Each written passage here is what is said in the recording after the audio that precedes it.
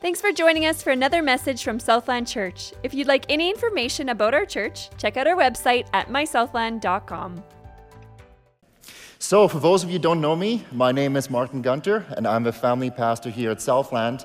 And this morning, I get the privilege to join in with Pastor Lauren's series that he just started this summer called Life Illustrated. And with that, we are going to jump into some parables and some illustrations out of Scripture. But before we do that, I have a quick question for you. And it's a very simple question, and it is, are you ready? And I know you might say, are you ready for what? Is something going to jump at me in the next minute or so?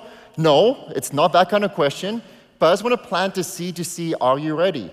Because I don't know about you, but I will sometimes think of my past and think, man, was I really ready for the responsibility of kids? Was I ready to get married? And yesterday, actually, as I was prepping the message, and I kind of felt in my heart, I'm like, man, am I actually ready for this message tomorrow I need to preach? And my wife came up and she saw this look of probably horror on my face, and she says, are you okay? I'm like, yeah, I'm just not sure if I'm ready. And like a good spouse, my wife is amazing. She came to me, she comforted me, and she says, you know what? The Holy Spirit's going to equip you. God's got this, even if you don't have it. I'm like, oh, thanks, honey. And then she looks at me and she says, unless. I'm like, what do you mean unless? And she says, unless God's going to test you, and then you're going to bomb tomorrow. And I'm like, thanks, honey. I appreciate that. So we'll see how this message goes today, if God's testing me or the Holy Spirit is helping me in this. So I just appreciate my wife in that. But anyways, illustrations and parables this summer. When I heard Pastor Lauren's going to go through this, I actually jumped at it a little bit and I said, I want to do one message too, because I love parables and I love illustrations in Scripture. Because I'm a simple person, and when I read the parables, it is very simple and the truths are very simple to grasp. And actually, one of my favorite illustrations, it's not a parable, but it's an illustration that Jesus uses, is in Matthew 7. And in Matthew 7, we see Jesus saying, you hypocrites. Isn't that a great way to introduce a message or introduce or start a talk, right? Is to yell at people, you hypocrites. I can only imagine next time Pastor Stefan comes up and starts the message here and points, you hypocrites. And we'll all listen and see what's going on, right? But Jesus says, you hypocrite. First take the log out of your own eye, and then you will see clearly to take the speck out of your brother's eye. And I love this illustration, because I can only imagine Jesus walking on the mountaintop there, doing the Sermon on the Mount, looking down, finding a log, putting it to his eye, and says, here, let me help you with that speck in your own eye, and let's get it out. And I think even children will be able to see this, right, and go, that's not a good idea. First, take care of that log, and then you can help me with a splinter in my own eye. And I love the simplicity of the illustrations that Jesus uses in the Gospels, and all over Scripture we see this, and it makes the Word become alive. And that's why I'm excited going into the parables for this summer. And on this, I just want to encourage families here very, very quickly with something. Sometimes when we do family devotions, we might feel like, man, where do I go from here with my kids? What am I going to teach them today? And sometimes the kids are going to get rowdy, right? And they don't want to sit still, and what revelation can I give them now? But you know what? Most of the time, we can just open the Gospels. We can go to one of the 30 parables that's out there, open it up and read it to our kids. And I think you'll be amazed how our kids grasp on the simple truths that are in there and how that plants seeds into their hearts for the future. So that's a great place. I want to encourage you, when you just feel stuck and you don't know where to go in your spiritual walk, open to one of the parables in the Gospels and read that and see how God's going to do it. Because even though they seem very familiar, I love how God's Word is alive, right? And it works in our hearts and we see different perspectives. And that's why I love when Pastor Lauren started the series, I was excited to see different perspectives I have never seen. And even this morning, Karis was leading the pre-service prayer here, and when she was talking about the parable I was going to talk to today, she said something I didn't see. And when she said that, like, oh man, I should jog that down, that's pretty cool. And I love it again, that God works through this, even in very, very familiar parables. So, let's get started. Last week, Pastor Lauren took us through Luke 7, and this morning I'll be moving us to Luke 10, and we're going to talk about the parable of a Good Samaritan. And the parable of the Good Samaritan only happened once in the book of Luke. And it's in chapters 10, 25 through 37. Now, we're first going to read verses 25 through 29 first, because this gives us the reason why Jesus told the parable. Because up to this point, we don't know why it's being told even, right? So, we're going to, if you have your Bibles here, you can join me in Luke 10. And if not, no worries. We'll have scripture for you on the PowerPoints there. But let's start unpacking these. So verse 25 in Luke 10. And behold, a lawyer stood up to put him to the test. Teacher, what shall I do to inherit eternal life? And just a quick heads up, I'm going to jump around a few scriptures. I'm going to pause a little bit in this first section, but I promise after that I won't jump around as much. But yeah, so he's asking, how shall I inherit eternal life? Now, this is interesting because Jesus got asked this about 19 times in the Gospels. So this was a very common question that the Jews or people had when they asked Jesus this. So, and he said to him, what is written in the law? How do you read it? Isn't it interesting that Jesus asked the lawyer, what do you interpret from it? And why is that? It's because the lawyer is an expert in the law, as some translations say it. He studied this. He should know how to inherit eternal life. And let's see now how he answered this. And verse 27, he answered, you shall love the Lord your God with all your heart, with all your soul, with all your strength, and with all your mind, and your neighbor as yourself. And Jesus said to him, you've answered correctly. Go do this and you will live. Phew! I can only imagine, right? Like I passed the exam. Jesus asked a question and I got it right. And he must have felt pretty good with that. And you know what? The lawyer got this from two different passages in the Old Testament. The first one is Deuteronomy 6:5, where it says, you shall love the Lord your God with all your heart, with all your soul, and with all your might. And Leviticus 19:18, that says, you shall not take vengeance or bear a grudge against the sons of your people, but you shall love your neighbor as yourself. Right? So that's where the lawyer got it, and he answered correctly. Now, this could have been the end of the story, but there's a but. There always has to be a but. And but he, in verse 29, but he, desiring to justify himself, said to Jesus, who is my neighbor? Now, this was curious when I read through this. I'm like, why would he ask this question, who is my neighbor? I mean, don't we know who our neighbors are, right? The people living next to us. And surely, as he studied the law, he should know who our neighbor is. So, here's the thing, though, and it's worth noting. The Jews back in the day only viewed their neighbor as their fellow Israelite. They didn't see anybody else past that being their neighbor. And you know what? They also get that from Leviticus 19:18, which we just read earlier. And look at this verse again. You shall not take vengeance or bear a grudge against the sons of your own people. And there it is. You shall not bear a grudge against the sons of your own people. So then the Jews interpreted that as my neighbor is simply the people who I am with, my fellow Israelites, and anybody else is not my neighbor. So I wonder if the lawyer would not have known this, right?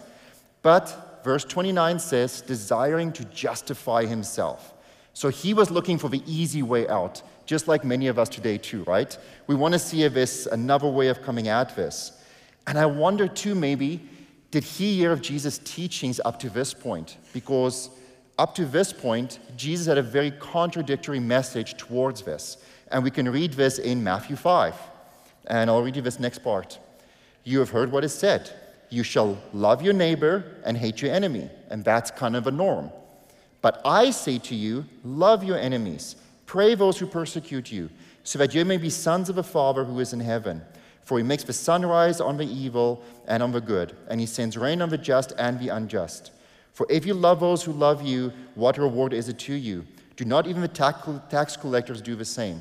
And if you greet only your brothers, what more are you doing than others? Do not even the Gentiles do the same?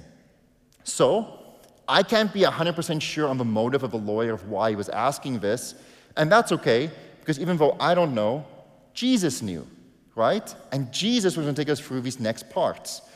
And I love how Jesus now is not only going to simply answer the question of who is my neighbor, but Jesus is about to do a great miracle. And this is something that I haven't noticed before.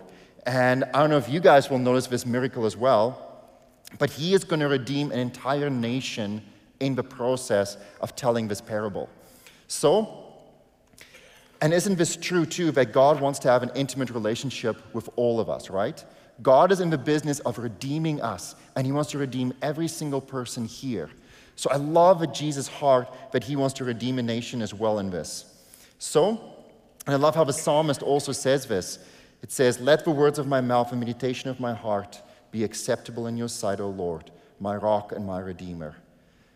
So, let's see how Jesus goes on now. He's going to answer the question about who is my neighbor, but also redeem the nation. But before we get to that, I do want to talk about the Samaritans, because this is what Jesus is going to redeem. Because see, back then, the Samaritans were not liked by the Jews. Okay? They were on opposite ends. To say they were merely enemies is a severe understatement. This wasn't a feud about Coke versus Pepsi, although Coke is vastly superior to Pepsi. And today, when we say the Good Samaritan, we all know that's a good person, right? If I say there's a Good Samaritan or there's a Samaritan, we'll all go, yes, that guy I want in my corner. That is the man that's a good man. I can't wait to travel through Samaria, go visit some Samaritans, because they really know how to take care of people around them. And you know what? We have that viewpoint today, but that's not the viewpoint back in Jesus' time, right? And it's not even just us for Christians who have this viewpoint, but governments and non-Christian agencies also has this viewpoint. And I'll show you guys, I love this. In Canada, we have a law called the Good Samaritan Law. I don't know if you guys knew this or not, this is news to me, but it's in Canada, the States, Australia, and Europe, and I'll read you exactly what it says. You can go home and Google this. But it says, where's my spot? It's the legal protection to people who give reasonable assistance to those who are or whom believed to be injured or ill, in peril, or otherwise incapacitated. The protection is intended to reduce bystanders' hesitation to assist for fear of being sued or persecuted, unintentionally injured, or wrongful death. Which is quite a mouthful, right? And I don't get all that legal jargon myself. So for any kids in here or people of my maturity, I looked at comic books and I found 4 superheroes with the name Samaritan, okay? And they're all good guys. So Samaritans are good people in today's standard, right? And the reason for this is because Jesus redeemed the whole nation in this parable. And what an incredible thing, because Jesus is doing so much more than just simply answering a question. So, let's get back to it now a little bit. But again, we can't get back yet. I am getting ahead of myself, sorry. Before we get back to it, to give you another illustration, we see in John 8, when Jews were talking to Jesus, and FYI, again, the Jews were not happy with Jesus. And they said this to him in John 8:48. "Are we not right in saying that you are a Samaritan and have a demon?" Ouch. I mean, that's not just saying that you're demon-possessed, but you're a Samaritan. Like, that is how the Jews viewed the Samaritans, as low, as being possessed, and as having nothing. So, there's a long history between the Jews and the Samaritans, and kind of the stuff that happened between them. Now, the Samaritans also believed in God. And this is a quick history on the Samaritans, because I think it's important for us to know where they come from. They were a racially mixed group of where the Jews and the Gentiles got married together, and that's where the Samaritans came to be. Now, they also believed in the Bible, but they only believed in the Pentateuch, which is the first 5 books of the Bible. So they read Genesis, Genesis, Exodus, Leviticus, Numbers, and Deuteronomy. And now they believed in those, but they rejected everything else. And isn't this true for us today as well? When somebody is living a very contradictory life to us, or when somebody is very opposite to us, we can tolerate that, right? Because they're so opposite. But when somebody believes most of the stuff we believe in, and they know it, but they willfully reject parts of it, well, it kind of makes it harder to love those people, right? Because they're willfully rejecting parts. And that's how the Jews felt about the Samaritans. Now, another piece of their history that I found kind of funny, and I know I shouldn't, but I chuckled when I read this. When the Jews came out of exile from Babylon in roughly 500 BC, they were going to rebuild their temples. And the Samaritans came along and said, "Hey, we will help you rebuild your temples." But the Jews said, "No, thank you, because we don't believe the same thing, And the way we worship, the way we go by in the temple is very different from how you do it. So we will do it ourselves. Thanks, but no thanks. The Samaritans were not good losers, okay? They did not take this well. Actually, what they did is, to be spiteful a little bit, they took pig heads. And they took these pig heads and they would throw them on the construction site of where the Jews were building their temple. And I can only imagine the frustration on the poor Jews. I can just see the Jews say, "Hey, Larry, pass me that 2x4, let's start building." "No, there's a pig head coming in," and there's pig heads again.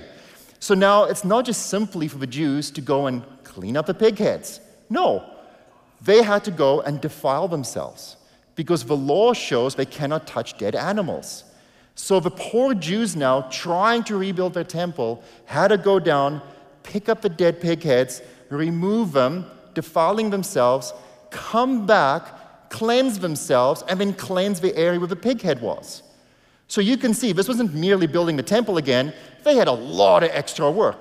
And I can just see the Samaritans chuckling on the side as they're just cleaning everything up and say, "Oh, they're good, more pig heads," and there they go. It's even noted in Ezra 4 that they can see there was delayed in building the temple again, which they think relates back to how the Samaritans did this. So even though today we see the Samaritans as good, in Jesus' time, not so much. But the Jews were not innocent either. Because of a hatred of the Samaritans, they were constantly at war, they attacked one another, and the Jews also destroyed some temples from the Samaritans. But that's enough history. Let's get back into the Word, and now I see how Jesus answers the question of, "Who is my neighbor?" So Jesus replied, "A man was going down from Jerusalem to Jericho." Now, it's also worth noting here, the road from Jerusalem to Jericho was about 30 miles. So it's quite a ways to go. And they say it had about a 1,000-yard decline from one area to the other area. So it's quite the decline you had to go by. And it was known for the robbers who were there. So when Jesus was telling this story, people knew the road very, very well. So he fell among the robbers, who stripped him and beat him and departed, leaving him half dead. Now, by chance, a priest was going down to the road, and when he saw him, he passed to the other side. So likewise a Levite. And when he came to the same place and saw him, he passed to the other side. But a Samaritan, as he journeyed, came where he was, and when he saw him, he had compassion. He went to him, bound up his wounds, pouring on oil and wine.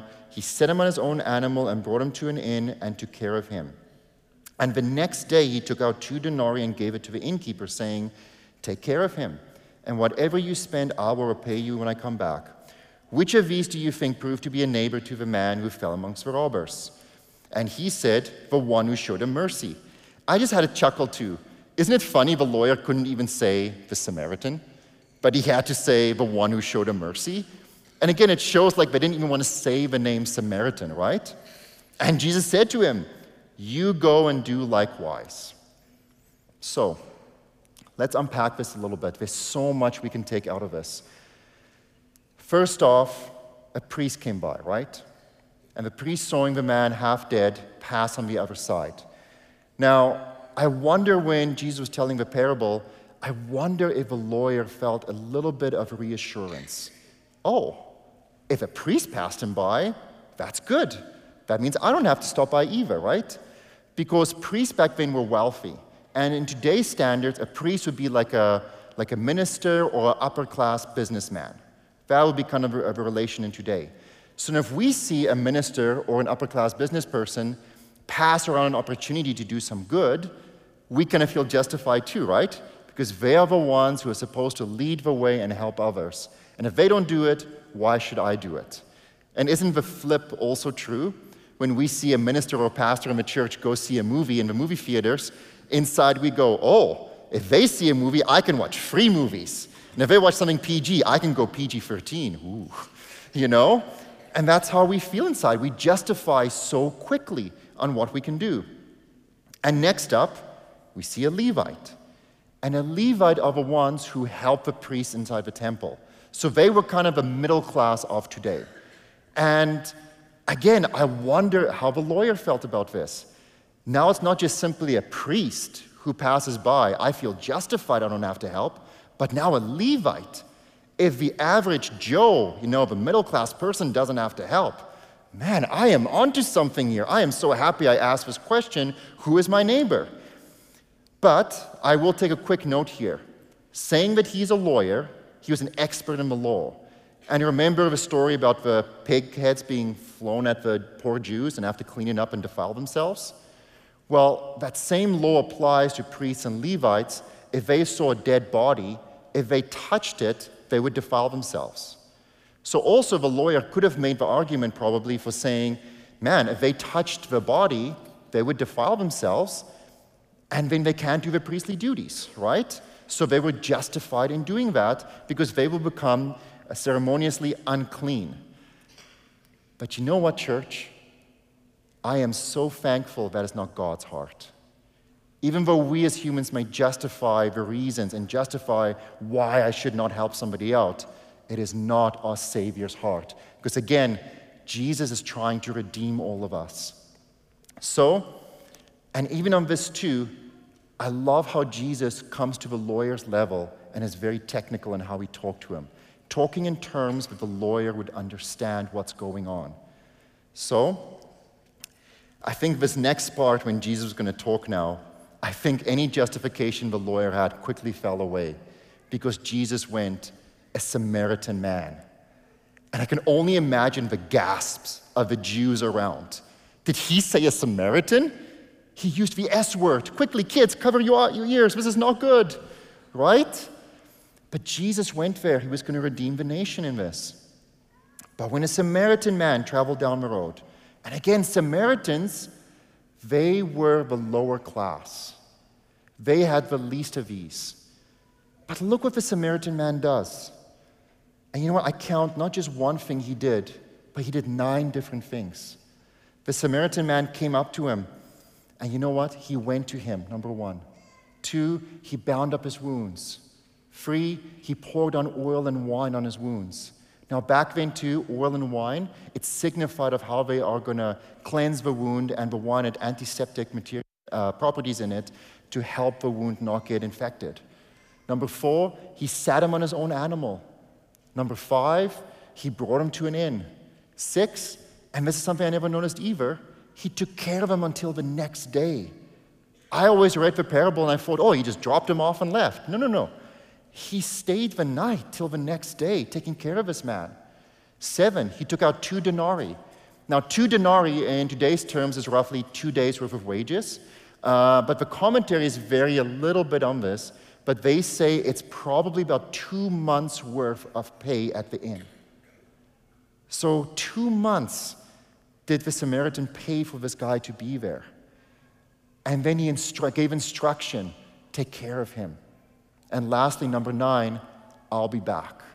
And whatever you didn't pay, I will pay for you. So this wasn't a quick stop, right? This wasn't the Samaritan coming by and quickly like, oh no, there's a guy half dead. Pick up his phone, call 911, no service. Oh no, it's the old days, there's no service. Put his phone down, put the guy in his car, drive him to the hospital, drop him off. No, he took his time. He made sure this guy was taken care of. And you know what?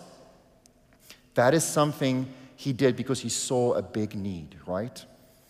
So, how do we do this? And what's our next step in this?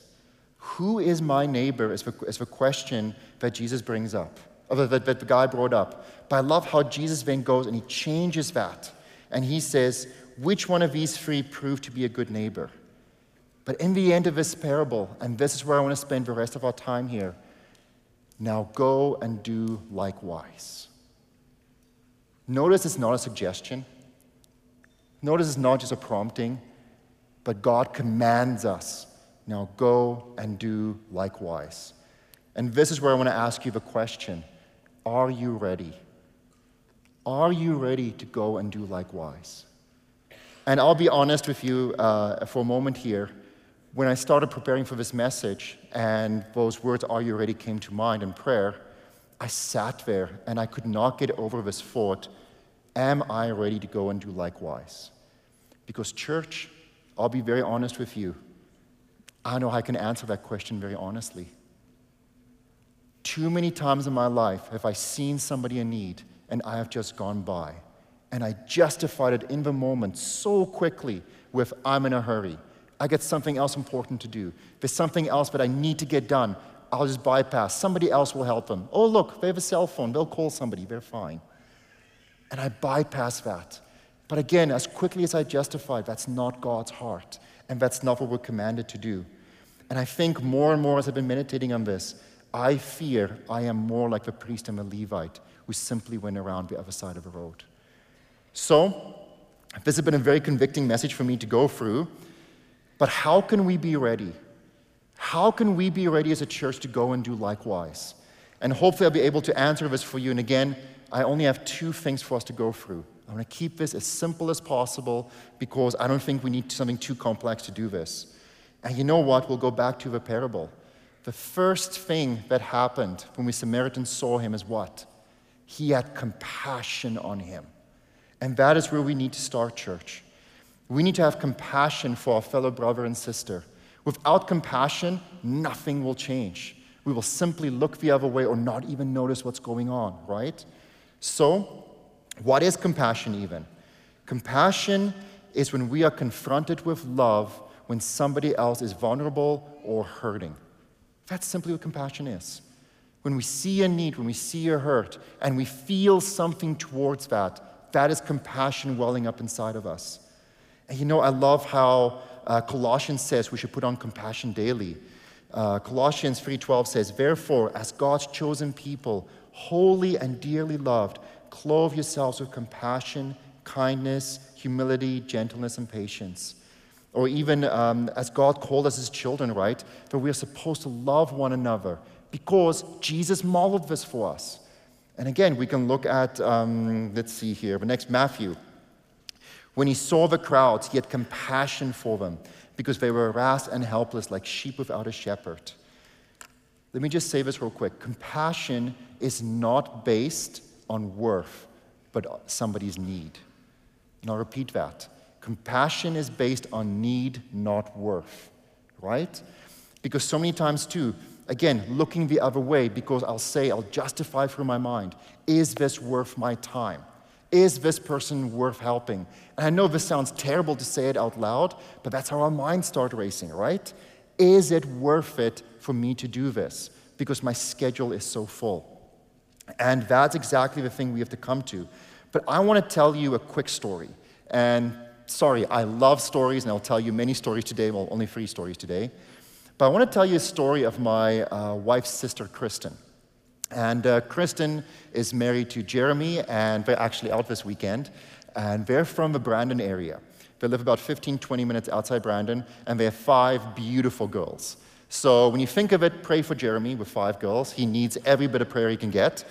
But at the time when this happened, there was only 3 girls, Olivia, Adrian, Lexi.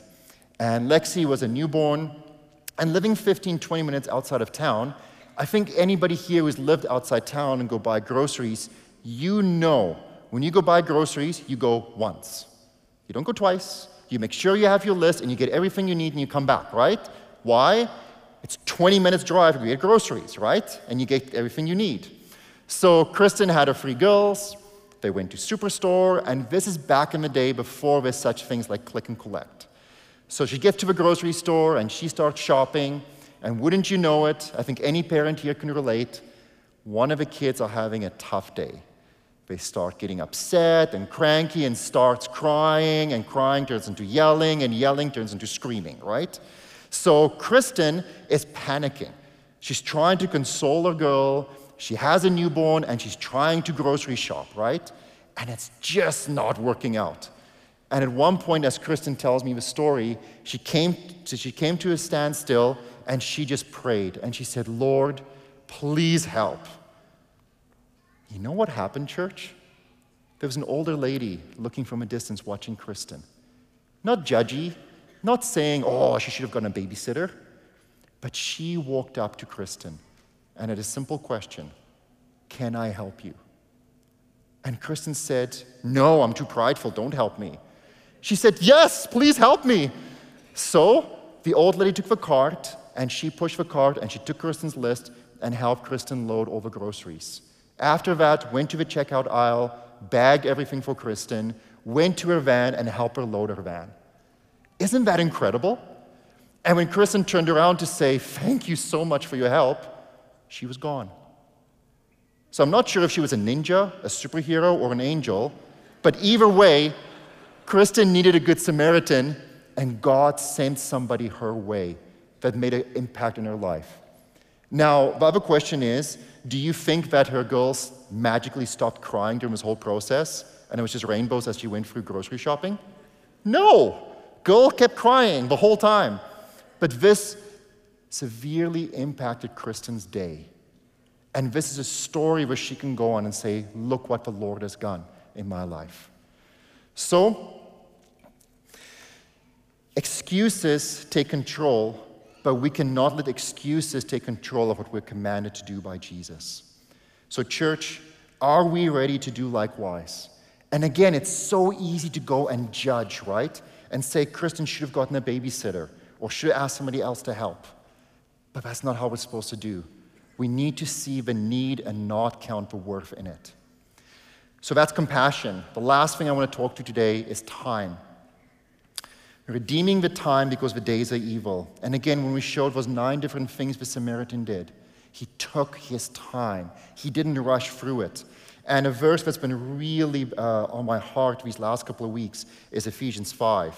And that says, be very careful in how you live, not as unwise, but as wise, making the most of every opportunity because the days are evil. Therefore, do not be foolish, but understand what God's will is. I have a very dangerous question I want to ask you on top of, are we ready? Sorry, lots of questions. But have you asked the Lord where you're supposed to spend your time? And I'm asking this a dangerous question because what's God going to tell you? Can I still watch Netflix? Can I still do what I want to do? But you know what, church? Ephesians 5 says here, be very careful how we spend our time. Time is the one finite resource we cannot get more of. We only have so much, and we need to be wise in how we use it. And that's the thing too, we are so busy, we run at such a fast pace, we cannot get everything done in time. And isn't it true, I don't know about you guys, but I looked at my calendar the other day and I'm like, it's August. What happened to June and July? It felt like it was May yesterday and we're in August already. Like time just flew by, right? And sometimes looking back at this, there's projects we do and we get things done and we look back and we say, oh, look at that. My deck railing kind of fell apart this summer and I spent some time fixing it. But I look back, I worked hard and I saw the finished thing. I'm like, yes, I accomplished something. It was time well spent. But how much more from when God asks us something to do His will? When God asks us to spend time with His people, is that not time well spent? I have a very, very imperfect love when it comes to people, and I'm really working on that. But you know what? When I see somebody, a family member or a family friend, interact with my kids, and my kids have some struggles too, and when I see somebody interact with my kids, my imperfect love for that person just blossoms. Like it explodes because they're taking time to spend with my kid. And I grow in such deep love for that person in that moment. How much more do you think God, when His children are here, and we go out of our way to help one of His children with its struggle, how do you think God's heart feels about that and towards us? And people will always ask, I would love to do God's will, but what is God's will? Well, I can tell you one of them. Now go and do likewise, is God's will. It is God's will that we help one another and we edify one another through this. So, I told you guys stories, so I'm going to tell you another story. And this story, I'm going to name the person in the story Bob, because I don't want to use his real name here because of some legal stuff that happened in here. But I was driving home with Bob from Brandon to Steinbach, and Bob drives a truck. And as we're driving, we're right around the Portage area. And Bob is driving, and I can see him point. And he said, that man needs our help. And I look, and I kind of squint, and I see a guy next to the road in a wheelchair trying to change a tire, a flat tire. but nobody stopped to help him. But you know what? Bob saw it. And when Bob saw this, he says, "The man needs our help." Now, the Portage Highway, the number one, there's a big ditch between the two highways, right? For safety. So people do not do this. Put the truck in four-wheel drive and drive through the ditch to get to the other side, which Bob did. And he pulls up behind the other guy, and he looks at me and he says, "Let's go." And I'm like stumbling outside of a truck. And we go, and Bob grabs the tire iron, and he takes it off, and he takes the wheel off, and we change it. We were faster than a Formula One pit stop. It was absolutely amazing. And I was just kind of shaken of what happened driving through the ditch and doing this. But Bob has a very evangelistic heart. And he started talking to the guy in the wheelchair. And you know what? Just like Kristen, the guy in the wheelchair did something. Do you guys have any guesses what that was? He prayed. But he prayed a very specific prayer. And one, I don't know why he prayed like this. But he said, "Lord, I hope somebody can stop by from my local body and come help me." And then when Bob asked him and said, "Where's your church? What's your local body?" He says, "Oh, it's in Steinbach." And he says, "Oh, we're in Steinbach. Oh, it's Southland." And then Bob starts laughing and he says, "I'm from Southland. We're all from Southland." And I'm like, oh Lord, how cool is that? This guy didn't just simply pray, "Help." He prayed specifically, and God cares about those little details. "Lord, help me, but I want help from my local body, from my local church." And you know what? If Bob was in a hurry, we would have missed it. If Bob wasn't looking, if Bob wasn't in tune with the Holy Spirit, we would have simply driven past. Because you know what? It's easy to drive past somebody. It's actually hard to pull over. And Bob did. But after the guy went away, you would think Bob would do the right and legal thing of going to the next intersection and merging down the highway. But no. Bob hit four-wheel drive, went through the ditch again, and we're on our way back home. So that's why I'm keeping Bob's name quiet. So we need more people like Bob, right?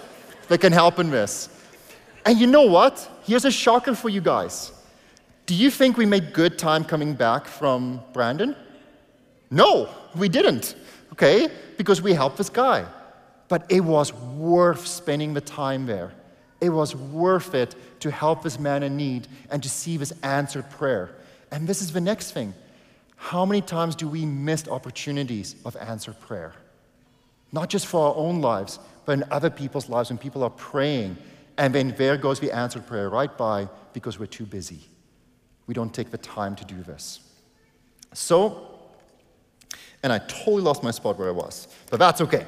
So we can make a substantial impact in our community, people, when all of us have this on our radar, okay? This isn't just simply a few of us looking at this. I would love it if somebody has a flat tire somewhere in town here and 100 people converge the whole highway and to see how we can help them. You know why? Again, what Scripture says. Jesus said, it's because of our love for one another, people will know we're followers of Him. That our love will be so evident in the community that we help other people because we are children of God and we follow Jesus, right? And this is where I quickly want to talk to parents. Parents, you know it's caught more than it's taught, right? We can teach our kids this all day long, but if we don't lead by example, they will not follow in this. So I want to encourage you, let's do this with our kids. And with this too, remember your priorities. I know the whole message is basically based off strangers, but remember our neighbor is everybody. It starts at home. It starts with our families at home that we get to work with, right? It starts with our spouse and our kids, and we move forward from there. And you know what? It goes as far as our families, right? When we go to a family gathering and we get together and there's some people we do not like, are we like the priest and the Levite? We go the other side of a room and we avoid them? Or do we go and we meet the need there? So I want to encourage you, do not go to the other side of the road, but meet the need. So, kind of in closing here, I want to read you guys one last story. And it's out of a book called Christian Heroes Now and Then. Yes, Then and Now. This book series is actually in our library, and this is something that Pastor Chris Carr recommended to me. And since then, again, my wonderful wife, she didn't just buy one or two of these books, she bought all 54 of them. Because we're reading these to our kids, and our kids love it. And my son, we just finished Corrie ten Boom, and there's a scene in there where things are getting really intense, and he couldn't handle it anymore. So he went at nighttime and he was reading the book like at midnight to see what's going to happen next. But I want to read a quick excerpt out of here, and hopefully this will kind of just give you guys another example of this. So, and it's also to note when this takes place in Amy Carmichael's life, she just lost her dad, okay? It was a cold and dreary day, and Dr. Park, the pastor of a Rosemary Street Presbyterian church, had just preached a particularly long sermon, and after an hour and a half of sitting in a drafty church, the whole Carmichael family was eager to go home to the warmth of the fire and drawing fireplace. As usual, Amy, Norman, and Ernest strode up front. They were winding their way through the streets of the college gardens when an old beggar woman came staggering out of a side alley. Her clothes were tattered, her feet were wrapped in strips of rags, and they were clogged with mud. Slung across her back was an old coal sack with a bundle of sticks. The old woman was doubled over under the weight of a heavy bundle as the woman stumbled along, and Amy and two of her brothers stopped and looked at her. Despite their father's money woes, the Carmichael children had grown up with much money and much more money than most people. Yet, they also had been taught to help others regardless whether they are rich or poor. So, with a shrug, the three of them walked up beside the old woman.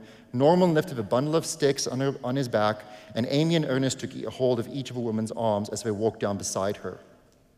Now, the old beggar woman smiled a toothless smile and pointed towards another alley about half a mile further down the street. The three Carmichael children had expected to help the old woman to a nearby building, but the alley she pointed out was much further away than they intended to help her. Nonetheless, they would see her safely there. As they made their way along the street, Amy and Ernest, dressed in their best clothes, guided the old woman in tattered rags, while Norman, also in his Sunday best, followed along with a pile of sticks strung across his back and his top hat. What they haven't figured on was that the pace the old woman was walking, other people on their way home from church would catch up with them. But that is exactly what began to happen. And one by one, church members started to stare at the strange sight as they walked by. Amy felt her face getting hotter as each person from church passed them. Especially one woman hurried her children to the other side of the road to avoid the four of them altogether. And embarrassed, Amy and her brothers kept their heads down, not even looking at each other and hoping that no one important came along and saw them. There was a fountain in the center of the road, and trying to take her mind along off away the beggar woman, Amy studied it closely. It was made of blocks of cut stone, and water sprayed from the three spouts in the center. And as she studied it, Amy suddenly stopped. Someone was talking to her. She heard a voice clearly say, "Gold, silver, precious stones, wood, hay, and straw. The fire will test all sorts of work, and each one is done. If the work which the man has built his foundation survives, he will receive a reward." Amy turned to see who was speaking to her, but there was nobody there. But she heard a voice, plain and clear. Puzzled, she walked with the old woman on her arm. And as she did, something felt very different inside. Amy was no longer embarrassed. In fact, she walked with her head held high for all to see. The trio escorted the old woman to where she wanted to go, and they ran to catch up with her mother and the other children and finish walking home. After lunch, Amy went to her room. She knelt down before her bed, and she knew the words she heard from the fountain were from the Bible. And finally, she looked in her small leather-bound edition, and the words were from 1 Corinthians chapter 3, verses 12 through 14. Amy read them again, but what was the meaning to her?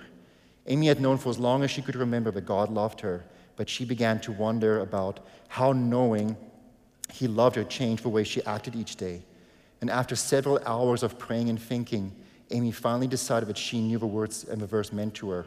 For one thing, she would no longer waste time on things that weren't important in God's eyes. When all the things she'd done in her life were finally judged by God, she wanted them to be found worthwhile. She wanted them to be seen in gold, silver, not hay and stubble.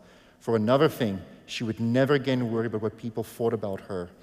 If what she was doing was pleasing to God, that would be enough for her. If other people, even Christians, didn't want to walk beside beggars, that was their business. But Amy would walk with them, and she would walk proudly. I just think, isn't that so appropriate? And Andrea pointed this out to me, and I'm like, man, That is where we're at, right, church? It's not just now, it's back then too, but people avoided it.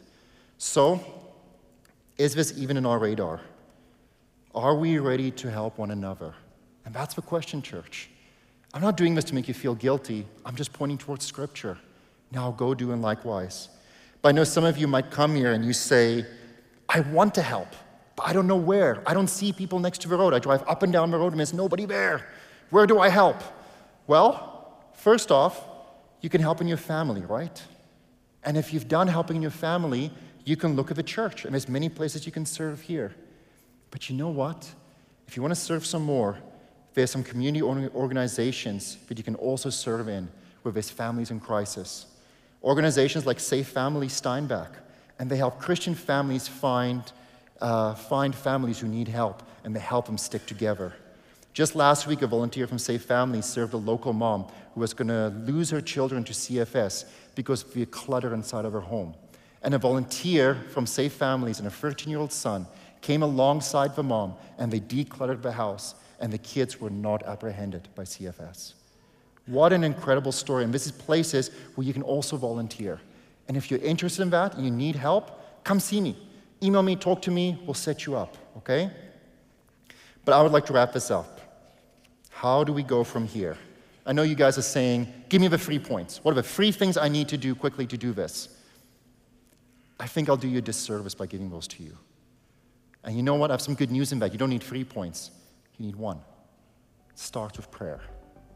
Holy Spirit, where do you want to take mine? What is next for me? How do I grow in compassion? How do I use my time wisely?